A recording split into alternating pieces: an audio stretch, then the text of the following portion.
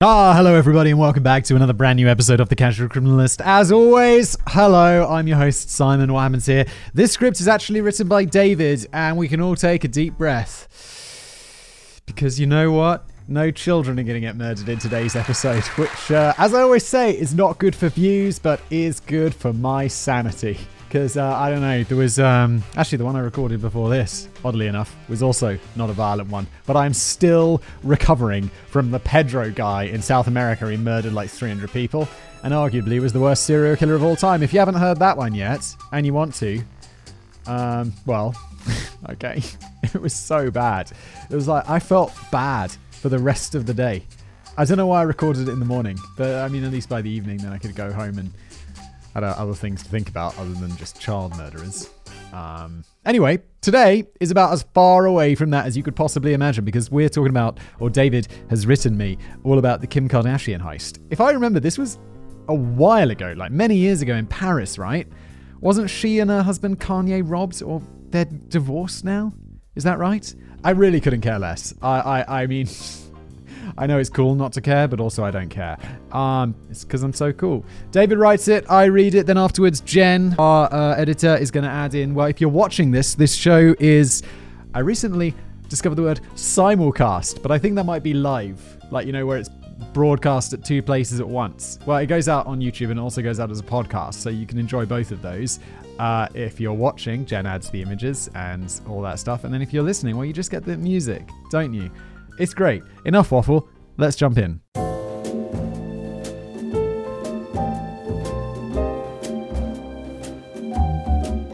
As a fellow member of the Look At Me generation, I can well understand the double-edged sword of social media. It is the technology that has launched 1,000 careers, turned people into millionaires, and forced traditional corporate and entertainment industries to follow suit. Yeah, well, sort of. Like corporate entertainment. It's like sometimes, what was I watching? It's like, it wasn't TV, it was just it was something I was like, oh my God. This is, you know what it was? It was, that TV show about those media people. And I was like, these people are, this is like the past. And I don't know, it just feels like, the corporate, you know, old school television and stuff obviously still makes a ton of money. And it's still a huge business. But it does feel like very, I don't know, staid somehow, doesn't it?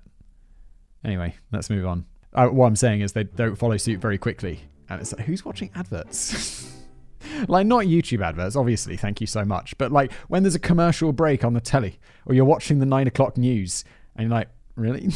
Who's doing that? It's like literally my parents in their 60s. Social media provides a lovely hit of dopamine when one receives likes on a picture or a comment. It provides, smash that like button. It provides an adrenaline hit when pointlessly arguing with stubborn ideologues or emotionally unstable people on Twitter. Oh my God, they exist. Especially with this podcast, you get people like, Simon, this upset me. I'm like, okay. Well, you're listening to a true crime podcast, aren't you? It upsets me. What are you talking about? If you don't want to be upset and triggered, maybe don't listen to a true crime podcast. What are you doing? In the past 2 decades, social media has become the primary way, above all others, that ordinary people act out their deepest fantasies, anxieties, and aggression. And it has even become the way the majority of people find love. For better or worse, we're rapidly becoming a hive mind. Running along the other sharp edge of the social blade, the internet can be quite unhealthy. Social blade. A little bit of insight here, but there's a website called Social Blade, which basically provides all those YouTube analytics so you can like see how well someone's doing. You can just search, like, you can search Casual Criminalist Social Blade into Google and it'll say like, this is how many subscribers Simon got over the last few months and this is how many views he's got, this is how well he's doing, this is how badly he's doing. It's like, oh, it's all very open and transparent, isn't it, Social Blade? I mean, also, and then they're like, this is how much money Simon makes, and it's like between $1 and $100,000, and you're like, great. Social Blade, that's really a broad range. And also just, I mean, no, that would be accurate.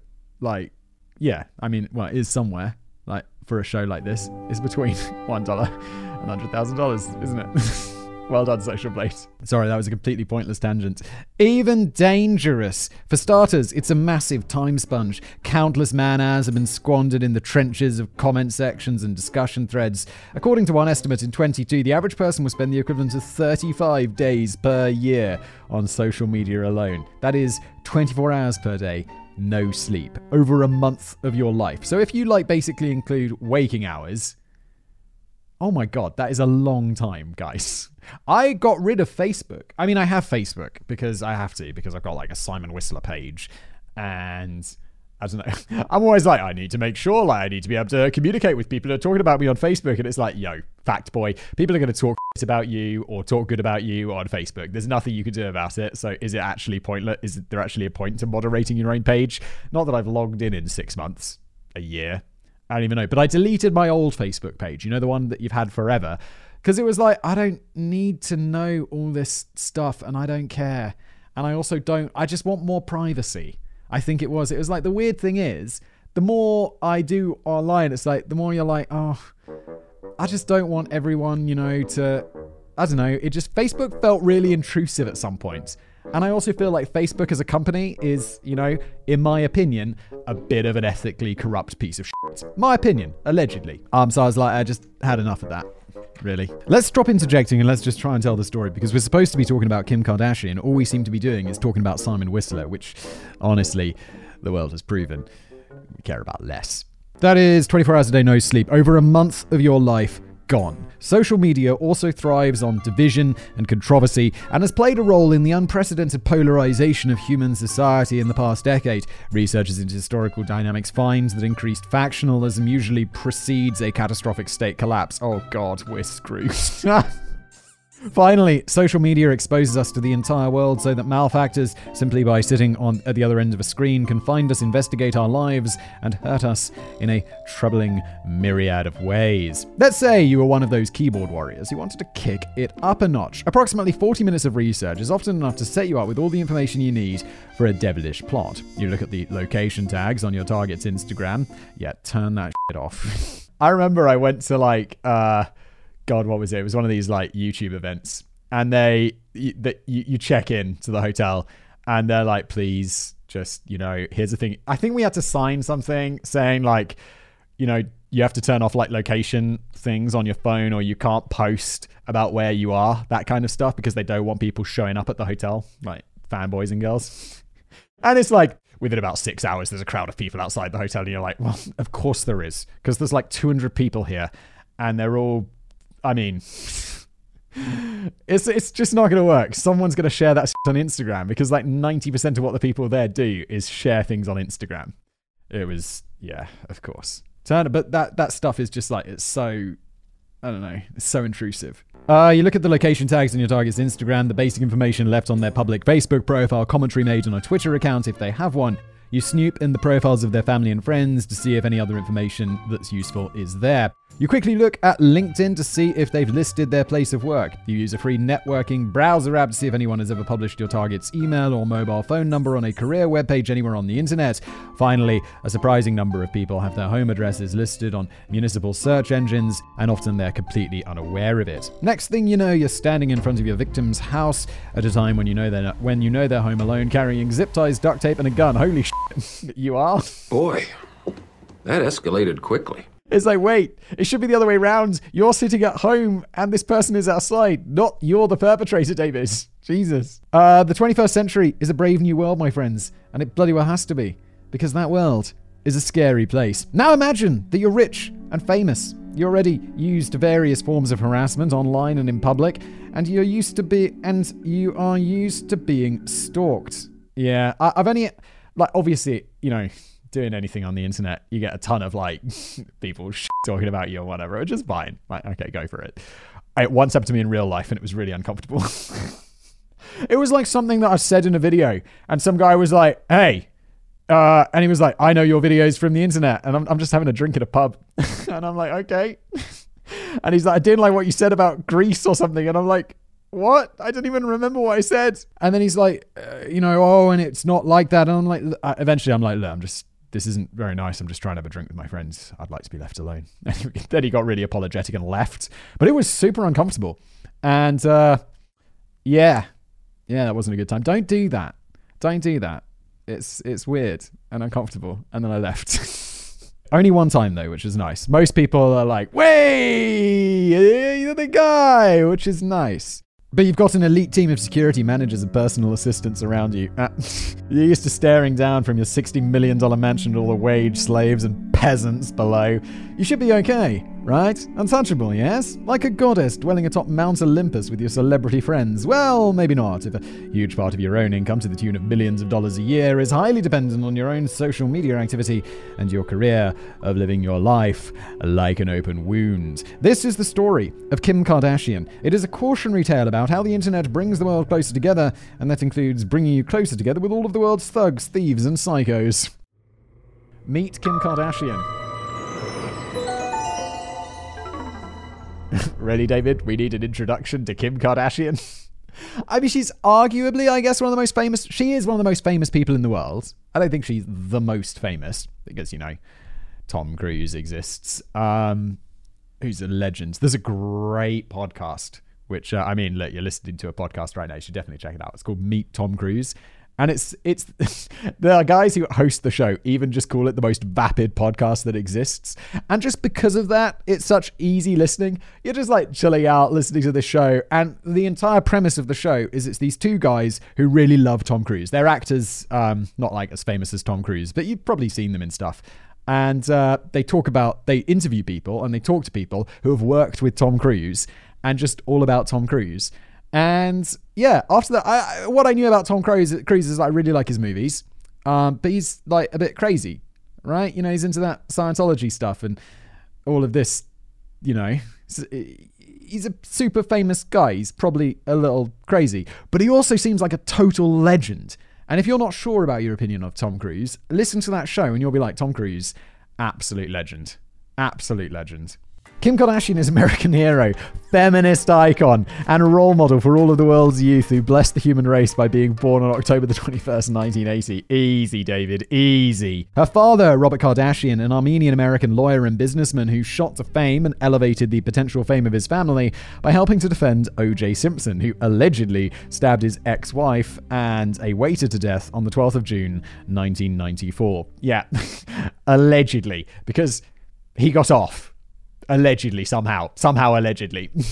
I mean, Robert Kardashian, let's just say, really good lawyer. If the glove don't fit, Robert strove hard to defend his friends and unwittingly gave the people of the world the impression that if you're a celebrity, murder was now legal in the state of California. Yeah, just the impression, allegedly. Didn't OJ write that book? I didn't do it, but if I did, here's how I did it or something. It's like, oh my God, my dude. But then he went to prison anyway for some other crimes. And now he's out. And I listened to that H3 podcast and they're always making fun of his Twitter. And it's like, dude, OJ's being scary again. It's like, shit. Kim's mother, Kris, maiden name Horton, then Kardashian, now Jenner, oh my God, I'm lost, is similarly an American hero, role model, and intrepid business mogul. Kris Jenner is also an accomplished author and host of a television show that ran for 6 whole weeks. Well done. Robert and Kris divorced in 1991, and that same year, Kris married Caitlyn Jenner, an American hero and former Olympic decathlete. Kim's family blossomed to include siblings Courtney, Chloe, and Rob, step-siblings Bert, Brandon, Brody, and Casey, and half-sisters Kendall and Kylie. Oh my God, it's a big, complicated family. The majority of whom are pillars of society and American heroes in their own right. David, I get the feeling that this is a little bit dripping with sarcasm, isn't it? I mean, it should be. Kim Kardashian grew up in the USA's cultural hub and moral compass. All right, David, we get it. Los Angeles, where she attended Marymount High School before graduating and embarking on a glorious career. Kim's first run on the ladder to success was a friendship with Paris Hilton. No, Kim's first run to success was coming from a wealthy family with a famous dad. An American hero, heiress, model, business mogul, talented songbird, skilled DJ, and first-rate actress. David, this is good, but my lord, got enough sarcasm. adding this to my sarcasm, it's just people are going to be turning off because they're like, oh, lowest form of wit, boys. Lowest form of wit. Hilton shot to fame in 2003 when her postmodern experimental film One Night in Paris was leaked without her knowledge or consent onto the internet, bewitching millions across the land with the genius of the cinematography and abstract plotline. Paris Hilton was rewarded with a starring role in the reality program The Simple Life that very same year. The show ran from 2003 to 2016 with Kim Kardashian filling a minor but pivotal role as Hilton's stylist. Really? I didn't know that. I mean, this was shows that were around when I was a teenager. And I mean, I never watched The Simple Life, and I don't really know what Paris Hilton was actually famous for other than being in an experimental film. But I really know nothing about it other than these things vaguely existed on the periphery of my existence. Kim followed in the footsteps of her colleague Paris Hilton by working on a small art house film in collaboration with Ray J, a talented R&B singer and notable Snoop Dogg as a cousin. What? Ray J's cousin is Snoop Dogg? I didn't even know that. All I do know is that, you know those, I'm not sure if I can... This is an ad read for those headphones, the Raycon headphones. They have the talking points for Raycon headphones, and they're always like, don't mention Kim Kardashian. They're like by Ray J's one of the founders of the company or investors in the company or whatever, which I guess is why they're called Raycons, like Ray J. But in the copy, they're like, do not mention Kim Kardashian. It's like, okay. But wait, what do I know Ray J for? Yeah, that's the first thing that comes to mind, isn't it? Isn't it? Oh my God, I hope they don't listen to this because I won't get any more sponsorship from them. In 2007, Miss Kardashian and Mr. J's body of work was unfortunately leaked to the internet completely without the artist's prior knowledge or consent, and definitely without the awareness of her mother, Kris Jenner. Kim sued the company Vivid Entertainment, who had released the film as Kim Kardashian's Superstar, before settling out of court for a mere $5 million, and in a stunning and brave display of sex positivity, she allowed Vivid Entertainment to release the film anyway. Sex positivity, or being like, well, look, it's out there anyway. People are going to be pirating the shit out of it or finding a way to get access to this because, well, the internet. Yeah, and what? Kim Kardashian basically made a career off this, and a lot more than $5 million, tell you that. The quality of the filmmaking enraptured the attention of American audiences, especially for some reason, sweaty young men, and as a result, I don't think I've ever seen it. Maybe I saw the Paris Hilton one when I was a kid. Like teenager. Because it was, when was that? 2003? So I'd have been like 16. Yeah, I saw that. Definitely saw that.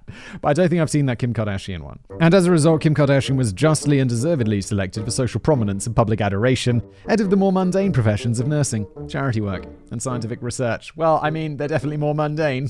That's for sure, because Kim Kardashian's life is crazy. In a completely and utterly unrelated event, a few months later in October of 2017, the cultural milestone that was keeping up with the Kardashians, a down-to-earth family documentary series, first shined its heavenly light upon our television screens. This is like the OG family vlog. You guys ever see those family vlogs on YouTube? Like, 99% of those are just like, I feel it's just Trainwreck exploits children for money. It's like, oh my God. It's like, I just feel so, like, I don't know. What's the words I'm looking for? Very morally bankrupt. But yeah, lots of views. Maybe I'm just jealous. I mean, yes of the views, but no, I would never do that to my poor family. The landmark series ran for 20 seasons until June 2021. At long last, dirty plebs like you and I got a glimpse into the lives of America's first family and witnessed the depth and breadth of the talent that coursed through its gilded veins. Admittedly, I've only watched half an episode of Keeping Up with the Kardashians at 6 a.m. while nursing a hangover in a New Orleans hotel room. David, your life. Who was it I was talking about George the other day, and he's like talking about how he moved to Hong Kong and he's been on the wrong side of an AK-47. Like, George, what is your life? David, what is your life? I feel like my life is sometimes quite interesting. Like, I don't feel my life is that boring. I mean, I don't know. Maybe it is. But I'm just like, everyone else, it's like, I got that FOMO, man. I got to be on the wrong ends of an AK-47. I got to wake up with a hangover in New Orleans and watch Keeping Up with the Kardashians. And David's Australia, I think. Wait, is David Canadian and then he lives in Australia? I think that's right. I'm sorry, David. I'm sure we talked about this in our early emails, but I've forgotten. But look, a life of international travel. and hangovers. Sounds kind of fun. I mean, hangovers aren't that fun. But I conducted a complex qualitative survey using a sample of 10 people, and 100% of the respondents unanimously agreed that if I stopped making them watch the show, let them out of the basement, and promised not to kill any of them, they would not tell the police. David! Such is the cultural tour de force of keeping up with the Kardashians that it brings people of diverse backgrounds together. History will never be the same. I get the feeling that David's leaning into because I read the comments, and sometimes people are like, David, that sounded really serial killery. And I know David reads the comments below as well. And I think he's just like leaning into it a little bit. I mean, I hope. Or David's a serial killer and, well, can he write his own casual criminalist about himself? That's going to be weird. Let me call in David a psycho. From there, Kim's career went from strength to strength. She utilized her skills as a thespian in several award-winning films and multiple guest spots on television shows. She landed multiple endorsement deals for which she collected a modest and well-deserved fee. She charmed the world with her dulcet tones and musical genius with the song Jam Bracket, Turn It Up, Close Bracket. What the f***?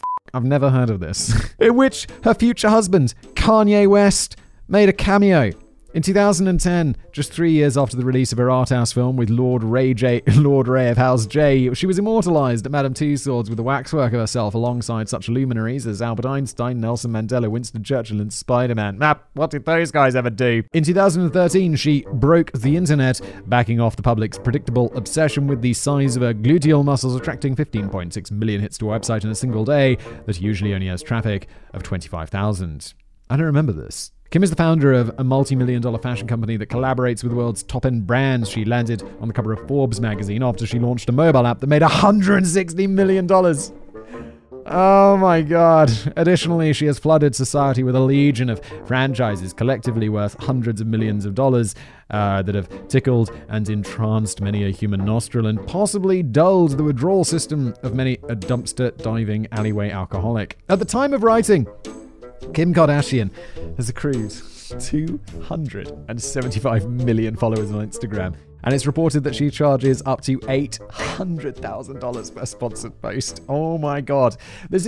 I realize that this is just me going to be sounding jealous because it's like those numbers are just insane. Just like, I'm often like, yeah, I mean, I feel like when I have a sponsorship, I'm getting paid fairly handsomely for that. But it ain't $800,000, I'll tell you that much. In 2019, an in-depth statistical analysis of those millions of followers and correlating analysis of the accounts they followed in turn showed that only an estimated 31% of them, or 85 million people today, had a high likelihood of using Instagram for softcore pornography rather than celebrity gossip or fashion tips. This is honestly impressive when you consider the same analysis revealed that the estimated average number of followers utilizing Instagram for softcore pornography for most sponsored model posts is closer to 60%. Really? No, I mean, yeah. I don't really use Insta. I do have an Instagram account. I have no idea how many people follow me. The last time I posted there was probably 3 years ago when I was like, I should do Instagram. And then very quickly grew bored of it because I was like, what am I going to be Instagramming? I just go to work every day and then I go home and spend time with my family. I lead a very normal life other than being an internet fact boy. And being an internet fact boy, I'm just recording videos and sitting at a computer. That's what my life is. It's not interesting. It's not glamorous. Yeah, it's really not. Okay. I'm quite happy with that though, to be honest. I'm not a very glamorous person, I guess. No, I'm not kidding. But I'm sure all those brand advertisers feel like they're getting their money's worth. Through all of these ventures and more, Kim Kardashian is estimated today to be worth over $1 billion. The overwhelming majority of which being accrued in the last 15 years since she burst onto the world stage in 2007. And to think it all started with a simple art house film with Ray J. This video brought to you by Raycon. Although it's not, I'll get in trouble. It'd be funny if this video is actually brought to you by Raycon. Jen, please let me know because the ads get put in later. Jen, if this does have a Raycon advert, please tell me so we can not do that. Although Kim Kardashian has faced stiff criticism from all corners over the years, it must be remembered that something innate in our society and our collective psyche meant that we elevated her to prominence in the first place. She may not be the cultural icon we need, but she is the one we deserve. Yeah, we deserve Kim Kardashian. Take that however you want. We deserve her. I'm taking it in a negative way. You could take it in a positive way if you want to. Laying the obligatory piss take of Kim Kardashian aside at last, David, it's been like 3 bloody pages of it. I will point out that she was instrumental in convincing the US government to recognize the Armenian genocide over a century after it happened. About bloody time, by the way. I made a video about that. I didn't really know much about it before, and I was like, wait, what? How do we not all agree, other than the people, obviously, for obvious reasons? America, I mean, come on. It's clearly, well, I don't know what the UK's government position on it, but it seems like it's a bit weird not recognizing that, isn't it? Probably should, probably haven't. I mean, probably did. She has advocated for prison reform and the commutation of life sentences for first-time drug offenses, both of which she actually helped get done. Yes, I know this about her, and I think it's fantastic and noble work. No sarcasm intended. People away in prison for life on like that, even like not first time, but where it's like they do the 3 strikes of small crimes, and it's like, what did you do? I had some pot on me and now I'm in prison for life. It's like, what the is going on, America? Get your together. Why does Kim Kardashian have to be the one to sort this out? She shouldn't have to do this. It should be the justice system getting its shit together, not us relying on Kim Kardashian. That makes no sense, but good for her. And most recently, she helped rescue Afghan female soccer players after the Taliban takeover of their country. I didn't know that, but good for you. I don't know how she did that. She sent a plane or something? Unlike many of the super rich who seem only to write a few checks and shower the public with a few key platitudes via a spokesperson or a carefully manicured public relations video, Kim Kardashian seems to be highly effective when she puts her mind to championing a specific cause. She is, after all, a skilled veteran at wielding public influence. Yeah, this is the thing. Kim Kardashian's by far most valuable thing is not a checkbook. Even though she's worth $1 billion and she can make a real dent, it's not her money. It's her influence that is the most valuable thing to changing things and helping people. Like, because when we, even Bill and Melinda Gates, which is an absolutely huge foundation, all of this, all of the private donations and private giving is just absolutely dwarfed by governmental aid. Like aid from like governments, UN, all of this stuff is just vast. And it's like the best, but no one cares what the UN says because it's boring and political, other than people who have to because of like laws and shit. But like no one, if the UN humanitarian agency for food are like, please donate money to Sudan, you're like, okay, I guess. But if Kim Kardashian is like, yo, Sudan, they need some money for food, that will make a difference, which is fascinating. And regardless of what you think of the phenomenon of being famous for being famous and what it says about her or the society that enables such behavior, no human being deserves to endure the trauma she went through one dark night in Paris on October the 2nd, 2016. Now, just before we continue with today's video, let me thank today's sponsors. First up, Bombas. Bombas's mission is simple: to make the most comfortable clothes ever and match every item sold with an equal item donated. So when you buy Bombas, you're also giving to someone who's in need. Bombas have designed their socks, shirts, and underwear to be the clothes that you can't wait to put on every day. And that's important, because if you don't want to put on your clothes, then you'll be like, nah, I'm just gonna stick with this gown the whole day. But when your clothes are more comfortable than your gown, I don't know. I'm not really getting anything done until I get dressed in the morning, and if you're looking forward to it, that's a good thing. Everything they make is soft, seamless, tagless, and has a luxuriously cozy feel. I don't know, I'm often removing tags from clothes. It's nice that they don't put those in there, because then you rip them out and you're like, oh, tore it a little bit, didn't I? Like an idiot. Convenient. There's a pair of Bombas socks for everything you do. They come in tons of options, like comfy performance styles for every sport and activity that keeps you moving. Also, their underwear feels like it's barely there, and they got something called second skin support that makes you forget that you're wearing any underwear at all, in a good way. Not in a way you're like, oh my god, did I forget to wear underwear? You're like, no, it's just comfortable. It's just all good down there. And so far, Bombas customers have helped donate over 50 million items of essential clothing. Wow, that says that's a lot of clothes given away. And that's a lot of business. That's a win-win. So go to Bombas, bombas.com/casual and get 20% off any purchase. Again, bombas.com, bombas.com/casual for 20% off. Bombas.com/casual. Next up, big thank you to today's second sponsor, Shopify. What is Shopify? I am absolutely just realizing this now. I realize I have a product that I sell called Beard Blaze. And the guy that I run that with, granted, he does all of the businessy side of things. I just promote the product. But he did this And I'm like, so what do you use as like a store? And he's like, I use Shopify. I'm not even joking. I'm literally just remembering this now. And he's like, it's just the best. It's just the easiest way. He's actually like in another life, a computer programmer. And he's still like, yeah, I'll use Shopify. And he's got loads of web stores. And I'm like, all right, that's it. I've got some things I have to talk about, but I just realized that is a fairly solid recommendation for Shopify. If you're not sure, it allows you to make a store on the internet, obviously. What do I have to say? Shopify gives entrepreneurs the resources once reserved for big businesses. Upstarts, startups, and established businesses alike can sell everywhere, synchronize online and in-person sales, and effortlessly. I hate that word, but you know what I mean. Stay informed. I didn't even know they did in-person sales. The Beard Stop doesn't do that at all. I mean, just because we're a web thing, but it's nice to know you can, and you can synchronize it. Scaling your business is a journey of endless possibility. It sure is. And then they say, oh, okay, now here's where I talk about my own personal experience. I already talked about that, so I think we're good there. I can't believe I just realized this going into this read, which is cool. Shopify powers millions of businesses from first sale to full scale. That sounds good, doesn't it? That's a nice line of copy. Reach customers online and across social networks with an ever-growing suite of channel integrations and apps, including Facebook, Instagram, TikTok, Pinterest, more. Synchronize your online and in-person sales. We read that already. We're all good. Look, Shopify's great. It grows. It's a place to set up a store. Then it can grow to be as big as you want that store to be. Scalable. That's important. Then you're not, because if you start off with some small one, you're like, oh no, now we're really successful. What are we going to do? We have to get a new provider and it's going to be a nightmare.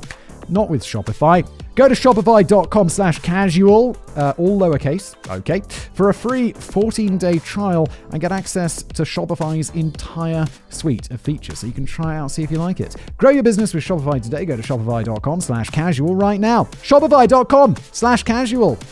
Thank you, Shopify, for sponsoring. And now back to today's episode. A very preventable heist. Kim Kardashian was attending Paris Fashion Week with her mother Kris, sisters Kourtney and Kendall, and her personal staff. Her then-husband, Kanye West, who she had married in 2014, was back in the United States performing for packed audiences. Kim was staying at the Hotel de Portales, a luxurious 19th century townhouse/mansion in one of the fanciest districts of Paris, not far from the Champs-Elysees and the Arc de Triomphe. The old building was separated into different apartments, which people can rent long or short term for stays at roughly $1,200 to $2,000 a night, which is expensive. But I kind of expected, like, I don't know, hotel rooms definitely get a whole lot more expensive than that. And I was like, if it was like $20,000 a night, I'd be like, geez, okay. But $1,000 to $1,200, I'm like, okay, yeah, it's a pricey hotel, isn't it? It's not like, oh my God, the kind of numbers that you expect to be blown out of the water with these people. In the previous days, Kim had been on Instagram showing off her 20-carat Lorraine Schwartz emerald-cut diamond ring that Kanye had bought for her in 2016 as an upgrade to her 2013 15-carat oval-cut diamond engagement ring. He upgraded a 15-carat ring. It's like my poor wife. And I quite like the ring she has. But 15 carats is just ostentatious, though. The new and improved piece of jewelry has a massive diamond about the size of a Jolly Rancher lozenge. The ring's value is estimated to be around $4.5 million. The ring was just one such expensive piece of jewelry that Kim had been showing off on Instagram. And previously, Kim had boasted that when she goes out, she does not wear fake jewelry. Unfortunately for Kim Kardashian, someone in Paris was following all these posts with rapt attention. Yeah, even if you are going out with real jewelry, say that it's fake. Although that kind of takes away and if you are wearing fake jewelry, don't say it's real, because you're still going to get yourself in trouble, aren't you? Possibly more trouble when they realize it's fake. But maybe just show off less. But that wouldn't work, because famous for being famous, you know, you got to show off. Fake it to your mate. Well, she's already made it, but you know, Instagram, guys, Instagram. It's like people go to the airport and take this pictures of themselves in front of private jets that they're not flying on. It's like, okay, guys. All right. In what would later be described as an internet giveaway prize, Kim Kardashian had advertised to the world the valuables she was carrying with her in a foreign country while she had reduced security. Furthermore, the socialite's posts were so thorough and frequent that one simply needed to follow her account in order to figure out when she arrived in France, where she was at any particular time, and where she was likely to be staying. While one could criticize Kim Kardashian for being careless, especially as the woman who famously wore reflective sunglasses while playing poker. No. There are countless other Instagram users who are equally, if not more, indiscreet. Yes, but not all of them were walking around with 17, 18 carat diamonds, 20 carat diamonds on their fingers. If you're motivated by a throbbing need for constant attention and validation, you're likely to let your standards slip regarding your own privacy and safety. Amid the popularity contest, many people lose sight of this to a dangerous degree. Yes, they do. Keep it in sight. To put this in perspective, let's say you have 20,000 followers on Instagram, a number which otherwise unknown Instagram models can accrue with just a few months of regular activity. Simon, to my knowledge, isn't a model, and I believe your current numbers, oh, here we go, stand at 18,000. So I had no idea. It's been a while though. I don't know why people follow me on there. I literally don't post anything. Proportionate to the general population of that 20,000, an estimated 200 to 1,000 of them are diagnosable as psychopaths. So either to a minor or major degree, depending on where in the world the majority of your followers are from, between 1 and 7 of them will be murderers. That's not possible. Also, depending on where in the world they are, between 20 and 300 of them will have actively participated in a robbery or a theft at some point in their lives. Oh, I'm sorry, between 1 and 7 of them. Not 1 in 7 will be murderers. 1 in 7. Oh my god, that's insane. And that's just my, 18,000. 220 to 300 of them will actively participate in a robbery or theft at some point in their lives. There's a big difference between robbery and theft. Theft is like shoplifting. It's okay. Well, yeah, I'd be surprised if it wasn't more. But robbery? That's a way more intense crime. And between 20 and 500 of them will be suffering from a severe mental illness of some kind. Scale that up to Kim Kardashian's 275 million followers, and between 2.5 and 14 million will be diagnosable psychopaths. 15 to 90,000 will be possible murderers. 2.2 to 7 million of them will have severe mental illness, and between 200,000 and 4 million of them may have participated in some sort of thievery, burglary, or robbery at some point in their lives. While taking population statistics and simply planting them onto Instagram stats is imperfect, these are the sorts of people that you risk inviting into your life whenever you post something personal on the internet. Yes, which is why I don't post anything personal on Instagram. Or really at all. I'm because of this, and I'm not that famous. I'm not really famous. And I'm still let's not post stuff about my personal life too much on the internet. Because, I don't know, look, you listening, hello friend, you're not weird. But there are people who are weird. Who accost you in pubs. It's just I don't want that scaled up. I want to be left alone. I don't want to be left alone. Look, I like it's nice when someone recognizes you and says, hey, fact boy. You're like, okay, cool. It makes me feel like I'm making a dent. But I don't want to be accosted, and I don't want to know your opinion about a video I made about Greece that I don't remember or care about. Or most importantly, that I didn't write. The previous week, on September 28, 2016, Kim Kardashian was approached on a Paris street by a man named Vitaly Sadiuk, a notorious prankster who had previously made a spectacle of himself doing demented things to celebs like Bradley Cooper and Will Smith. On this day, Sadiuk's stroke of genius was to try and kiss Kim Kardashian's ass. Because, sexual assault is alright when it's for the memes. The man, who I'm going to go out on a limb and label an utter pathetic loser, allegedly, was immediately tackled to the ground by Kardashian's bodyguard, Pascal Duvier. Owner of his own private security firm, Duvier was a hulking 6'4" behemoth, rippling with over 300 pounds or 140 kilograms of muscles. That guy literally weighs twice as much as me. Who was protecting all of the Kardashian-Jenner clan during their trip. On October the 2nd, 2016, Kim Kardashian was attending the runway show for Givenchy. Shows how little I care about fashion that I don't know how to pronounce that. I know of it, I've seen it, I've just never read it aloud. Who cares? Where she is close friends with the creative director Riccardo Tisci, and where her sister Kendall was walking the catwalk as a model. After the show ended, Kim spent a few hours socializing with other celebrities and holding court for her fawning French subjects. Thereafter, Kim was transported back to the hotel to Port Arles with her sister Courtney and personal assistant Stephanie Shepard. Courtney and Stephanie changed their clothes to go out for the night, where they would join model Kendall at a nightclub on the Champs-Elysees. There they intended to party until the early hours of the morning. Kim declined to go out with them and spent the late evening working on her computer. Meanwhile, Kim's mother, Chris, was staying at a completely different hotel. Prioritizing which clients would be most at risk, bodyguard Pascal Duvier accompanied Courtney, Stephanie, and Kendall to the nightclub. Kim Kardashian, meanwhile, was left completely alone in her luxurious suite. I'm with Kim Kardashian on this one. I don't know. It's been a very long time since I've gone to a nightclub because now I'm married and have kids. And it's like, I just have no desire to go to a nightclub and listen to music where I have to shout at people. I just don't like that. It's just not fun. I don't understand the appeal. I just be like, yeah, no, I'm definitely staying at home. And also I'm going to go to bed at about 10. I am an old man. Outside of the hotel, a black car drove slowly around the block at 2:34 a.m. and again 11 minutes later. The driver of the car was clearly watching and waiting for something. Meanwhile, at approximately 2:48 a.m., 5 individuals, rather badly disguised in cheap Halloween store police costumes, some of them hiding their faces with masks or ski goggles, stormed into the lobby of the building. There, the 5 men held the hotel concierge at gunpoint. After threatening the man, 2 of the intruders took the concierge to the suite where Kim Kardashian was staying. Kim Kardashian heard footsteps outside of the suite and shouted, "Who's there?" She got no answer. A few minutes later, 2 armed men in police uniforms burst through the door along with the concierge, whom Kim did not recognize and who was bound with plastic zip ties. The 2 men dragged Kim out of the bedroom into a hallway within her large apartment. One of the men moved past her and proceeded to ransack her bedroom looking for valuables. The other man stayed with Kim, his face obscured by ski goggles. He demanded money. Kim told him honestly that she wasn't carrying any money. Then in the thick French accent, the man shouted, "Ring! Ring! Ring!" at a terrified Kim.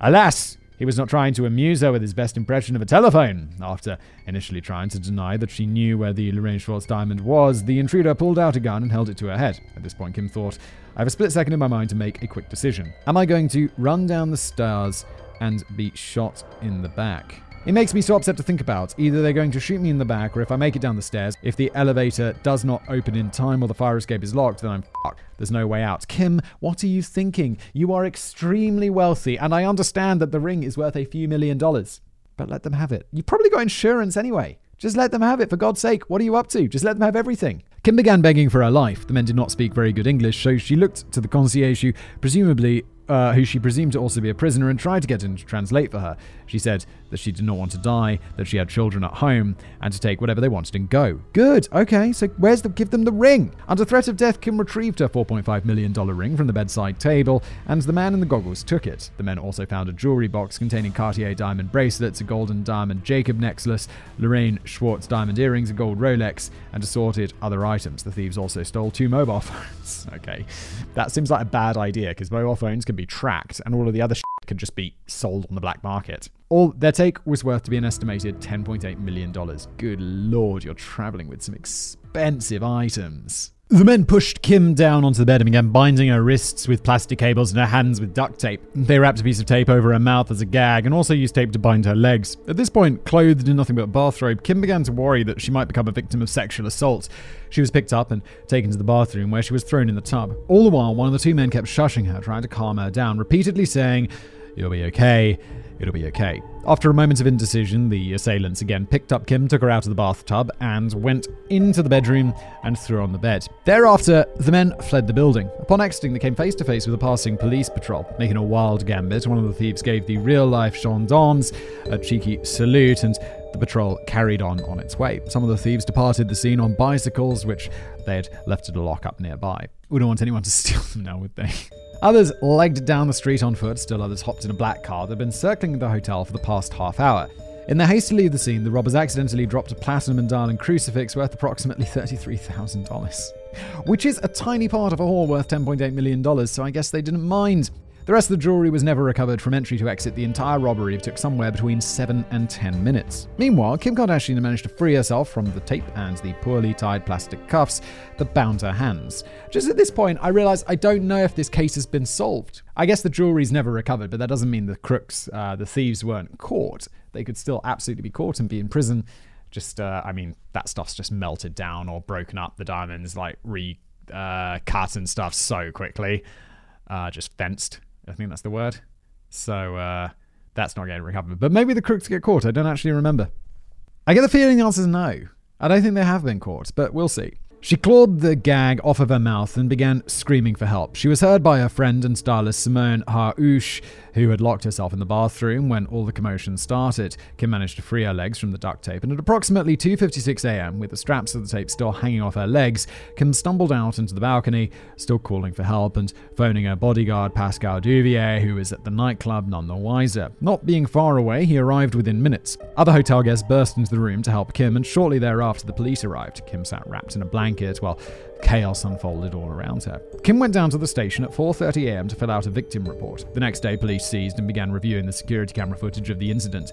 The thieves had left behind numerous zip ties and scraps of tape, which were processed and checked for DNA and fingerprints. The entire sweep became a crime scene, with forensic professionals trying to find evidence left by the perpetrators. If these guys are planning basically to steal $11 million worth of stuff, and they've been planning this and, spying on her on social media, and then they leave fingerprints and DNA, if it's not just like the tiniest hair found somewhere, I'm going to be really disappointed in them. Obviously, it'd be nice if they did, because then they get caught. Meanwhile, Kim's then husband, Kanye West, was performing at the Meadows Music Festival in New York. He was in the middle of a set, and a stagehand ran up to him saying, "You need to come with me." At first, Kanye didn't understand, and he said he couldn't possibly leave in the middle of a concert. Slowly, it dawned on him exactly what the stagehand was telling him. He quickly said into the mic, "I'm sorry, there's a family emergency, I have to stop the show." And abruptly ended the concert in front of a stunned crowd. Yeah, that's one of those things that is never nice to get. It's that unexpected phone call. Like, why is this person calling me? Oh, it's probably some serious news. This kind of stuff. Like, you don't like that. It's like interrupting in the middle of a concert. This isn't going to be good news, is it? It's not good news. Something's gone wrong. The second he got off stage, he was on the phone to his wife. Kim left Paris a few hours after the incident and fled to New Jersey, where she was escorted from the airport by 2 SUVs chock full of burly-looking security staff. Kim Kardashian spent a few weeks in isolation, recovering from the trauma of the incident. Tea and sympathy, Hollywood style. In credit to the production crew of Keeping Up with the Kardashians, they did not immediately swoop in like vultures, hoping to exploit real-life trauma for viewing figures, as you might expect a jaded Hollywood reality show to do, or any of these vloggers. It'd be like, all caps, "We were robbed." Or, "We were assaulted. We were almost kidnapped. We were murdered." Just for the clickbait, and it will just be... YouTube is the worst. I hate it sometimes. They told Kim Kardashian that they were putting filming of the show on indefinite hiatus and said that she should take all the time she needed to recover from what had happened. Kim took quite a few days, jumpy and on edge, being comforted by friends and family. Production of the show only resumed on October the 26th when Kim herself said that she was ready to start working again. Naturally, the story of the robbery caused a storm in the media. A number of entertainment and gossip columns at least made the attempt to express genuine sympathy amid recounting every grisly detail of which they were aware. But these magazines and websites are never really good at sounding sincere. I mean, yeah, I guess. Well, it's like no one wants anyone to have to go through that. I guess, although then again, it's like really for these like magazines. Oh God, and here we are making a video about it, so it is good for clicks. I'm like, yeah, these magazines, they just want to get clicks, and then here I am making a video about this whole thing. But obviously, I think any writer, no matter how much of like a morally corrupt, like I always think of paparazzis as being like kind of pieces of shit, right? Like just trying to capture people in their worst moments. I think unless you're really like broken, you're not like, "Oh, that's good. That's good. That's good. That's good to see."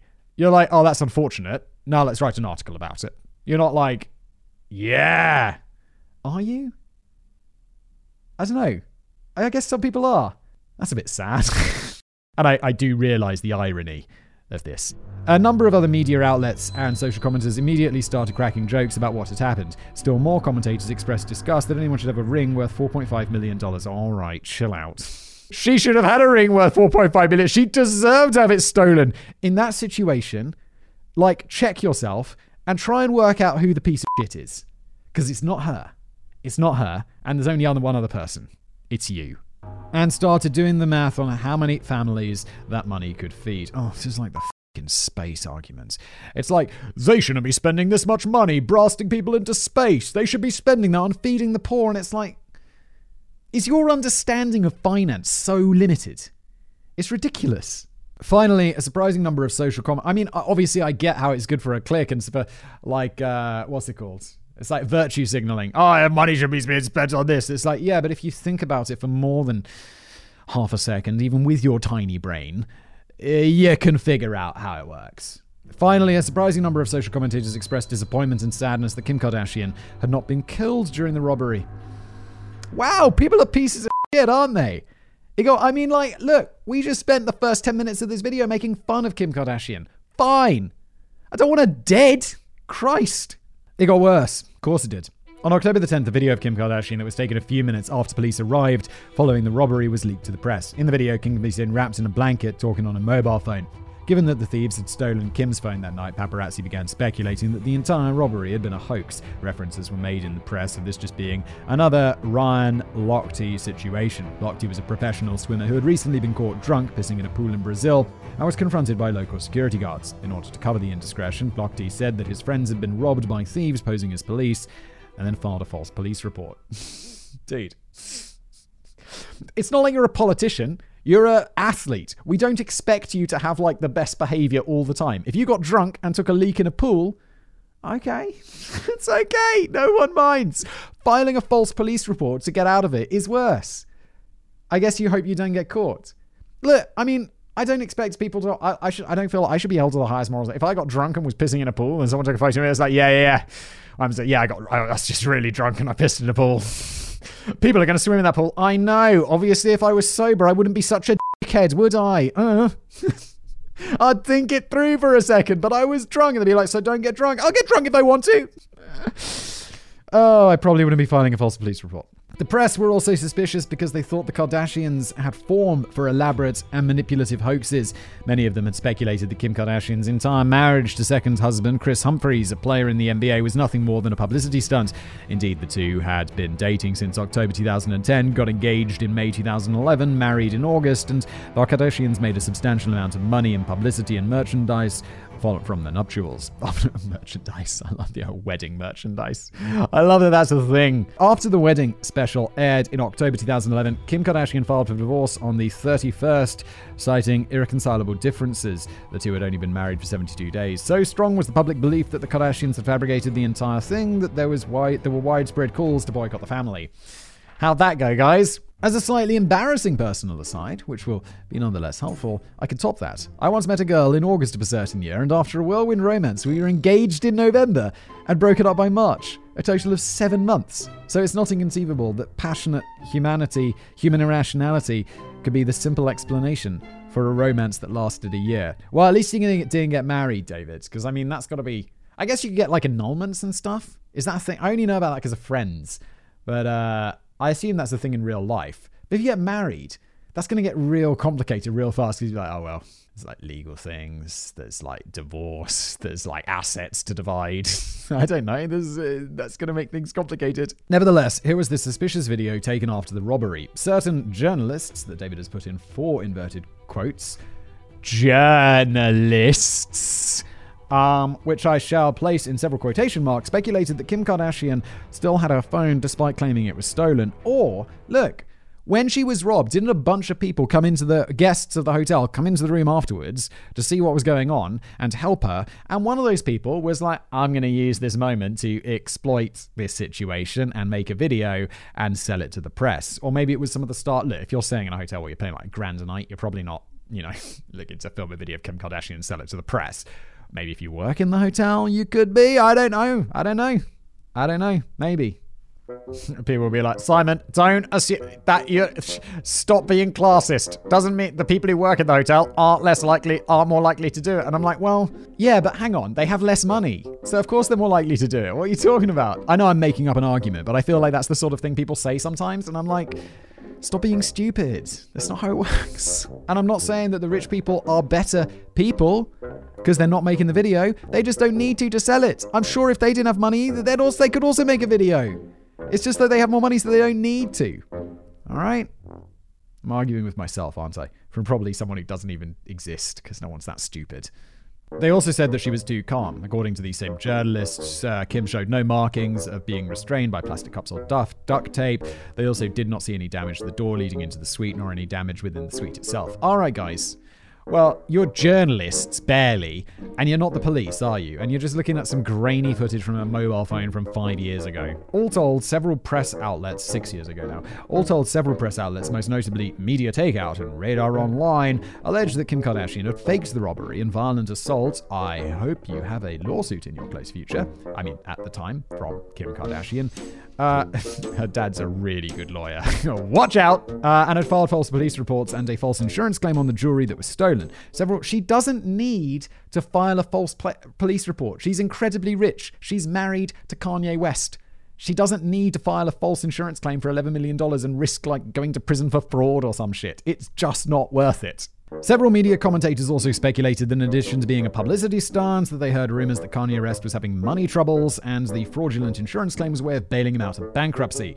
Some journalists also circulated the lie that the French police often suspected that Kim had initially let the robbers inside. I include the following quotation from Radar Online to give you an idea of the tone of the investigative journalism. Quote, Radar gave the video to security experts who think something smells rotten and know they're not catching whiffs of chemicals in Kim's plastic arse boiling from the heat trapped in her Spanx. Classy, Radar. Really classy there. Well done. Not. A former member of the LA Police Department and also a former agent in the FBI, who were both given a nice fat paycheck to comment in the article, said that Kim Kardashian should have appeared much more hysterical in the video. Nervous, ill at ease. She should be shaking, one of the so-called experts said. That is such bullshit. Some people just don't react to situate. They're just calm. They're just like, they can handle it. Not everyone reacts in the same way, and stop expecting people to. And how about this? Stop accepting big paychecks from companies that want you to say specific things and then you say them. It's kind of morally bankrupt, isn't it? They also pointed out that none of the mirrors in the apartment were smashed, as if that was one of the first things that thieves do in a robbery. Okay, what the fuck are you talking about? The experts also pointed out that the robbers did not steal an expensive flat-screen TV. Are you smoking crack? Like, they're stealing jewelry. They dropped a crucifix worth $33,000. There's no flat-screen TV. I mean, there probably is, but it's going to be the size of a house that costs $33,000. And also, that's a big-ass thing to be carrying out of a hotel, rather than a $4.5 million watch that you could fit in your back pocket. Ring, sorry. And carry it with them on their bicycles as they fled the scene. Yeah, they were in bikes, for God's sake. The experts also said it was highly suspicious that Kim's bodyguard was not in the apartment on the night in question, and they even speculated that they thought that Kim's personal assistant was wearing a lapel mic. As far as these media outlets were concerned, all of this amounted to a hoax, and, well, Illuminati confirmed. Forgive me for saying this, Simon, and let me know if this sounds too harsh, but there's a certain class of entertainment journalists that are nothing more than excellent candidates for euthanasia. Holy shit, David. No. I mean, they are bad. They are very bad, but let's not kill them. David leaning into that serial killer vibe. Still, in October, mere days after the robbery, Kardashian's team contacted 3 media outlets and demanded a retraction of the articles in question and a public apology. Boys, you better do that, otherwise the next thing is going to be really expensive for you. I've had a few DC. No one's made me publicly apologize, or asked me to publicly apologize, but there's one thing that we got really wrong, just completely by accident, and I felt bad about it. And we obviously changed it as soon as we got a very long cease and desist from that person's lawyers. Speculation begin in the comments below. When these media outlets did not respond, Kim Kardashian sicked lawyers Marty Singer and Andrew Brettler on them, filing heavy-hitting lawsuits. Excellent, and a gag order to get the leaked video removed since it was part of an active police investigation. Andrew Brettler, one of the lawyers, said, after having been the victim of a horrific and traumatic armed robbery in France, Kim Kardashian returned to the United States only to again be victimized, but this time by online gossip tabloids that published a series of articles in early October 2016 referring to her as a liar and a thief. By October the 13th, French police had reported finding DNA at the crime scene, and the several outlets touting the hoax conspiracy started to backpedal hard the very next day, as they should. Radar Online issued a statement saying that the video accompanying the article was removed because of a legal threat from Kim Kardashian, and the article revised accordingly. But they added, quote, "We do not believe, however, that either the video or the article accuse Ms. Kardashian of faking the Paris robbery, as our attorneys have claimed, which we did not intend. Rather, they raise legitimate questions about the events at issue. They are also people who wrote whiffs of her boiling plastic arse." Radar Online. Do you still exist? I mean, I hope not, but I bet you do. You sound like a right Piece of crap. Oh, God, it does. Oh, yeah, look. It's just celebrity trash, allegedly, in my opinion. Christ. I feel like I've got eye cancer from reading this, even looking at this website. Let's put that away. Meanwhile, in a CNN interview, Media Takeout founder Fred, good lord, that's a name, Mwanga Uhunga, acknowledged that the stories they'd written were both untrue and harmful. Part of Media Takeout's public apology stated, "No one deserves to go through such a traumatic experience. Kim is not just a celebrity, she's a person, a wife, and a mother who in no way deserved what happened to her." Well, good for you, Media Takeout. I mean, I'm sure you were, allegedly legally obliged to do that because lawyers be scary. But yeah, you good. That's the right thing to do. I mean, to bend to, yeah, good. On October the 25th, 2016, after most media outlets pushing the hoax story back down, Kim Kardashian dropped her lawsuits against them, considering the matter resolved. Far from putting the issue to bed, the fact that Kim Kardashian did not continue to pursue legal action against these tabloid websites led a large number of online commentators to speculate that this confirmed Kim Kardashian's traumatic experience was nothing more than a hoax. Or she just got what she wanted and she didn't want to continue suing them because they did what she wanted. A mere 23 days on from a horrific experience that would haunt pretty much any of us for years, and a good chunk of the world was still sneering and calling a victim of armed robbery a liar. The hoax story would ultimately not be put to bed until early 2017, when French police made several breakthroughs in the case. Meanwhile, in November, the Kardashian family fired bodyguard Pascal Duvier. Later, the insurance company that had insured the jewels were stolen, sued Pascal Duvier and his security firm for failing to protect Kim Kardashian. They sued for the millions they had to pay out in the insurance claim. 2 years later, Duvier settled out of court, vowing to pay $6.1 million in damages. This seems a little bit unfair. Unless he just went to that nightclub to party when he was supposed to be guarding her. But maybe he went to the party to guard the others. That seems very, I don't know, obviously just not enough detail, we don't know. Interestingly enough, Duvier's security firm had allegedly declared bankruptcy only 2 weeks before the Paris robbery, which may explain the shortage of staff on hand. While Duvier was right in prioritizing the safety of the two Kardashian women getting hammered in a Paris nightclub, there obviously should have been staff guarding Kim Kardashian back at her hotel. This doesn't really feel like his fault, does it? $6.1 million worth of fault? Good lord. Not just a hapless and tired concierge, this was a world-famous celebrity carrying millions of dollars in property who would also fetch a pretty price for ransom, and who had millions of fans, some of them undoubtedly psycho stalkers, and she was left alone, unguarded, in a hotel. The Grandpa Bandits. A few days after the robbery, two men were on their way to Antwerp in Belgium, the diamond capital of Europe. One of them was Omar Ayat Hidash, age 60, also known as Omar the Elder, and Marceau Baumgartner, age 64, otherwise known as the Shredded Nose. These thieves were carrying Kim Kardashian's jewelry. In Antwerp, the precious metals were melted down and the many diamonds pried loose for sale on the black market. Kim's highly recognizable $4.5 million 20-carat diamond was likely cut down into smaller pieces. Omar the Elder and Shredded Nose made the sale before they even left the city. It's unclear how much the $10.8 million haul netted them. Estimates range between $400,000 from a rather dubious source to $1 to $3 million. The valuables disappeared into the maze of the underworld, largely untraceable and unlikely to be recovered. Fence diamonds changed hands a dozen times a week in Antwerp, eventually making their way back into the legitimate market. They are then circulated all over the world. Given the fondness of the Kardashian-Jenner clan for diamonds, some of them might even be re-wearing the stolen goods. Alternately, 6 months to a year after the heist, a Midwestern couple may have purchased a fragment of the Kardashian diamond as part of a more modest engagement ring. Yeah, that's right. They break them up because like a big diamond like that is super recognizable. So while it obviously loses a lot of its value when it's broken down, they do it because then it's like less traceable. Or maybe untraceable, I guess. Can you trade? Yeah. Of the 5 men who stormed the Hotel de Porteos that night, Omar the Elder was giving orders and coordinating their movements. He was a career criminal who had been on the run from police since 2010, when he skipped out on bail during a trial for drug trafficking. Now, he's an all-rounder criminal, isn't he? Meanwhile, Shredded Nose's only role was to allegedly facilitate the sale of the jewels, though his lawyer denies even this. The presumed mastermind of the operation was Pierre Bouanet, age 72, alias The Big Guy, another lifelong criminal who had been busted for possession of 2 kilograms of cocaine back in 2006. The plan had been cooked up at short notice once the thieves had seen all of Kim Kardashian's social media posts in the days running up to the robbery. I kind of wonder if the big guy was part of the 31%. Well, he probably was, wasn't he? Because he's not on there for softcore porn. On the evening of the heist itself, Kim Kardashian had said on Snapchat that Kourtney and her assistant were headed out that night, confirming to the entire world that she would be spending the night in her suite week alone. Kim's social media activity had done everything but roll out the red carpet for them.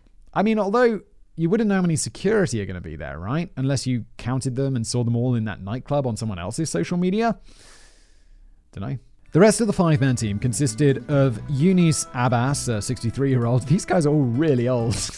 Who had done 21 years in prison for aggravated theft, drug trafficking and kidnapping, but had avoided police attention since 2007.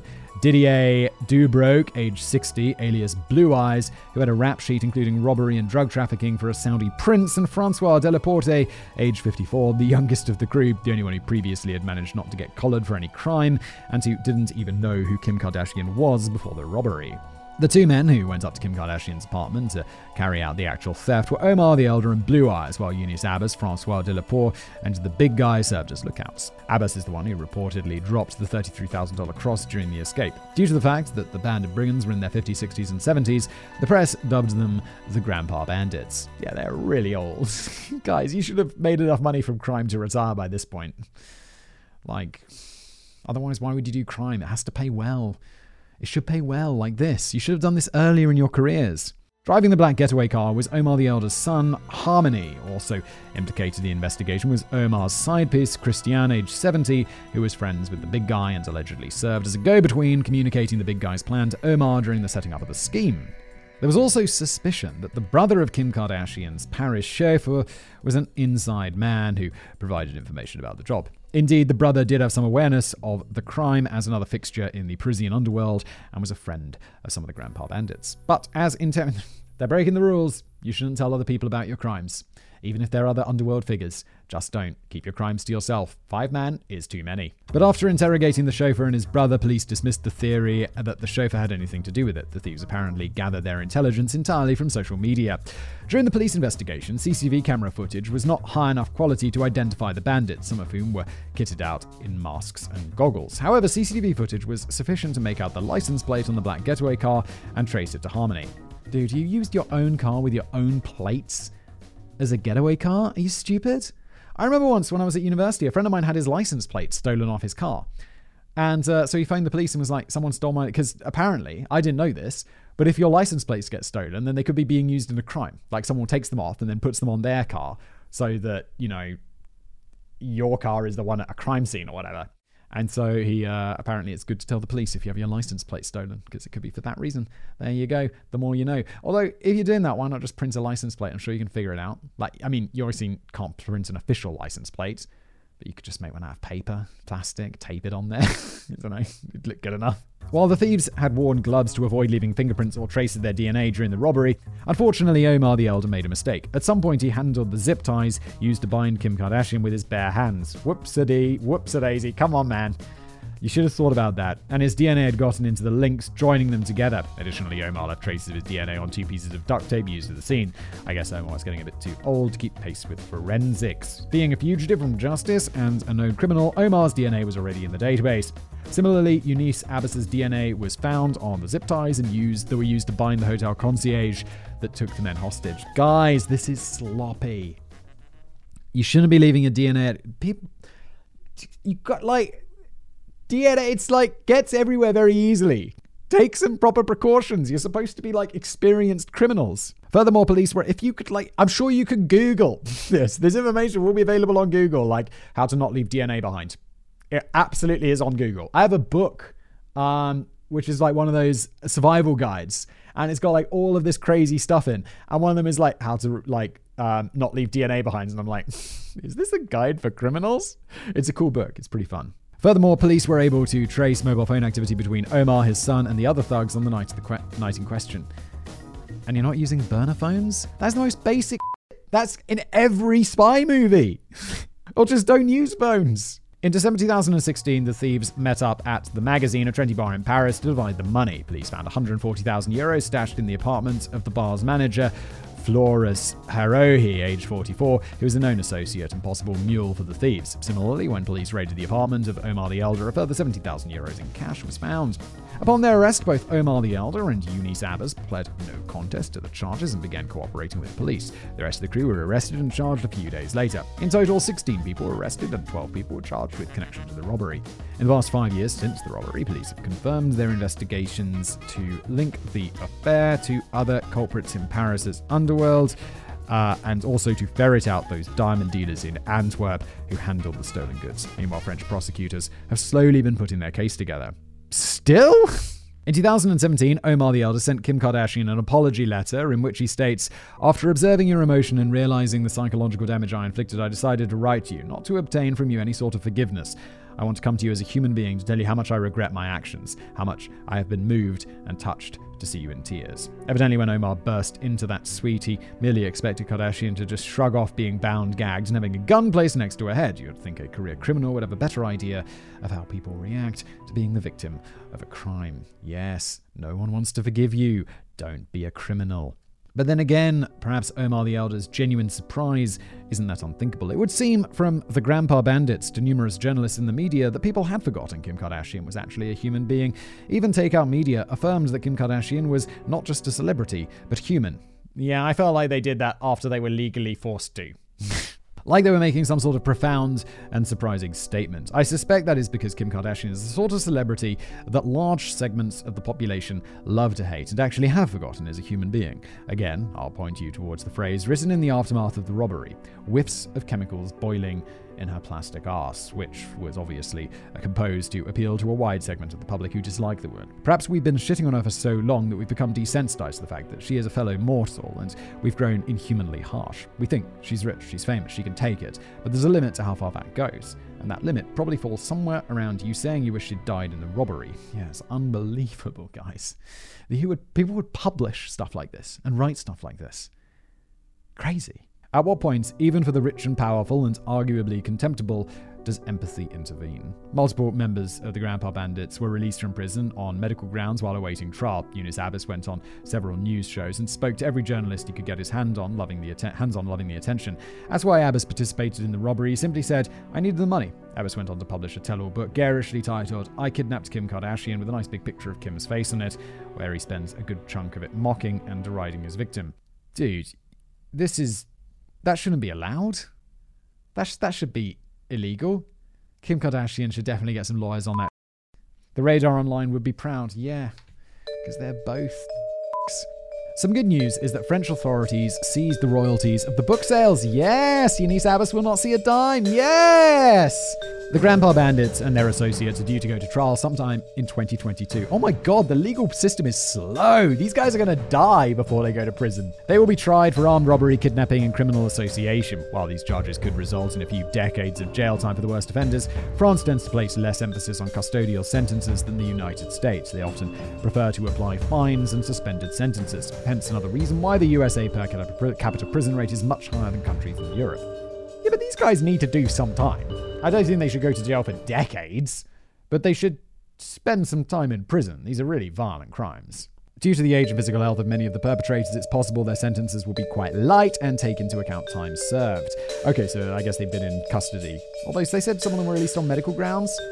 Okay, the sentences may also be mitigated for those who cooperated with the police, as many of the old codgers eventually did once they realized the jig was up. Kim Kardashian has said that she has extreme anxiety about participating in the trial, and if sentencing comes down with too light a penalty, it's possible that the American public, who are used to hearing about much longer custodial sentences for such crimes, will be scandalized. Which is fine, that's okay. Other countries, while I think they should go to prison for longer, and I'm often pretty happy to criticize how countries do things, like the US, I think prison sentences are often crazy long and unfair.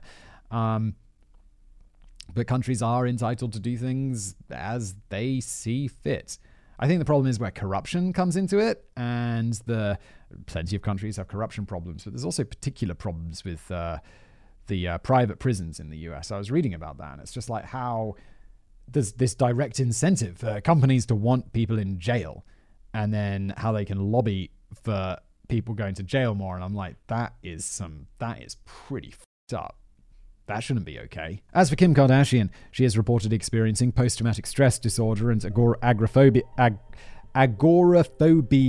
This includes recurrent flashbacks, nightmares, and waking memories of the event, no doubt exacerbated by journalists asking her about it. She is easily startled and scared, has experienced trouble sleeping, and has recurrent anxiety about seeing people or traveling places, which must be fabulous for someone whose business depends on such things.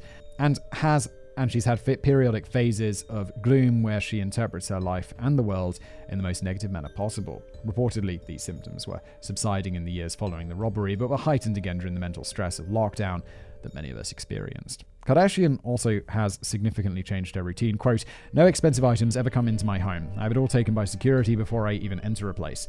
I can't sleep if I have jewelry in my safe or money or anything in my house. I just don't live my life like that anymore. As far as jewelry, if I'm wearing something, it's borrowed or it's fake."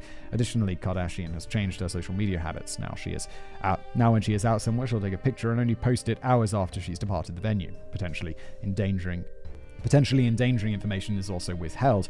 Finally, in the years following the 2016 robbery, Kim's publicity stunts and appearances have grown steadily less gaudy and obnoxious, at least by Kardashian standards, than what was between 2007 and 2016. Conversely, her more serious charity and humanitarian work has grown more frequent and effective since the trauma of the event. It's possible that it's had a sobering effect on her, and so the spoiled rich girl who got famous by leaking a sex tape she didn't leak the sex tape. The sex tape was leaked, and then she sued them but allowed it to go out anyway. Was that her or was that Paris Hilton? Oh, whatever, doesn't matter. And so the spoiled rich girl who got famous, blah, blah, blah, blah, blah, and may have started using her evil social media powers to do a bit of good. Excellent. Yeah, I admire her. I congratulate her on all that. I think it's fantastic. Good for you. I must say, as contemptuous as I was of Kim Kardashian when I started researching this episode, I do find myself feeling a great deal of sympathy for her. What feels like a weird thing to say about someone who earns more money in a year for doing something trivial and decadent than I will my entire lifetime. Indeed, and I may vomit involuntarily while writing the sentence, I even find myself admiring her a little. Nope, didn't vomit. That must mean she's okay in my book. Yeah, I mean, it's completely natural. I feel like I'm not a fan of Kim Kardashian. I think a lot of that stuff's kind of super vapid, and all of this and the celebrity culture is just generally vapid in general. But it's like, of course I feel sympathy for someone who's been robbed at gunpoint. It would be kind of psycho not to. Dismembered appendices. The Paris incident was not the last time the Kardashians were impacted by crime. In December 2021, Angela Kakowski, the Kardashians' business manager, was murdered and transported by vehicle to the Simi Valley where her body was found. A suspect has been arrested and charged with premeditated murder and 1 count of torture. Holy shit. What the hell? That's super recent.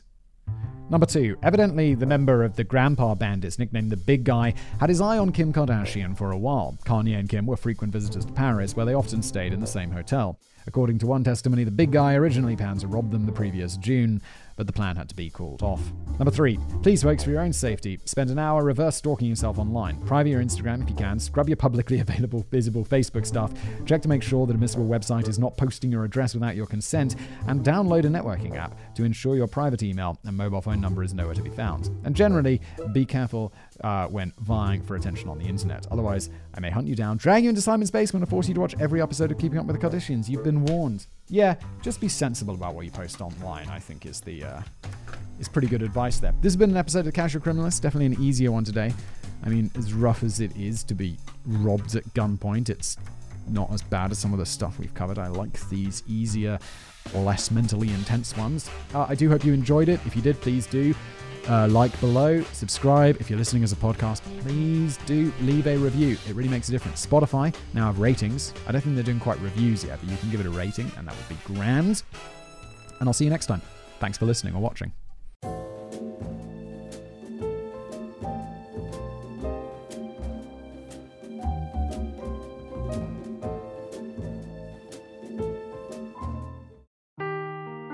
Seeking the truth never gets old. Introducing June's Journey, the free-to-play mobile game that will immerse you in a thrilling murder mystery. Join June Parker as she uncovers hidden objects and clues to solve her sister's death in a beautifully illustrated world set in the Roaring '20s. With new chapters added every week, the excitement never ends. Download June's Journey now on your Android or iOS device, or play on PC through Facebook Games.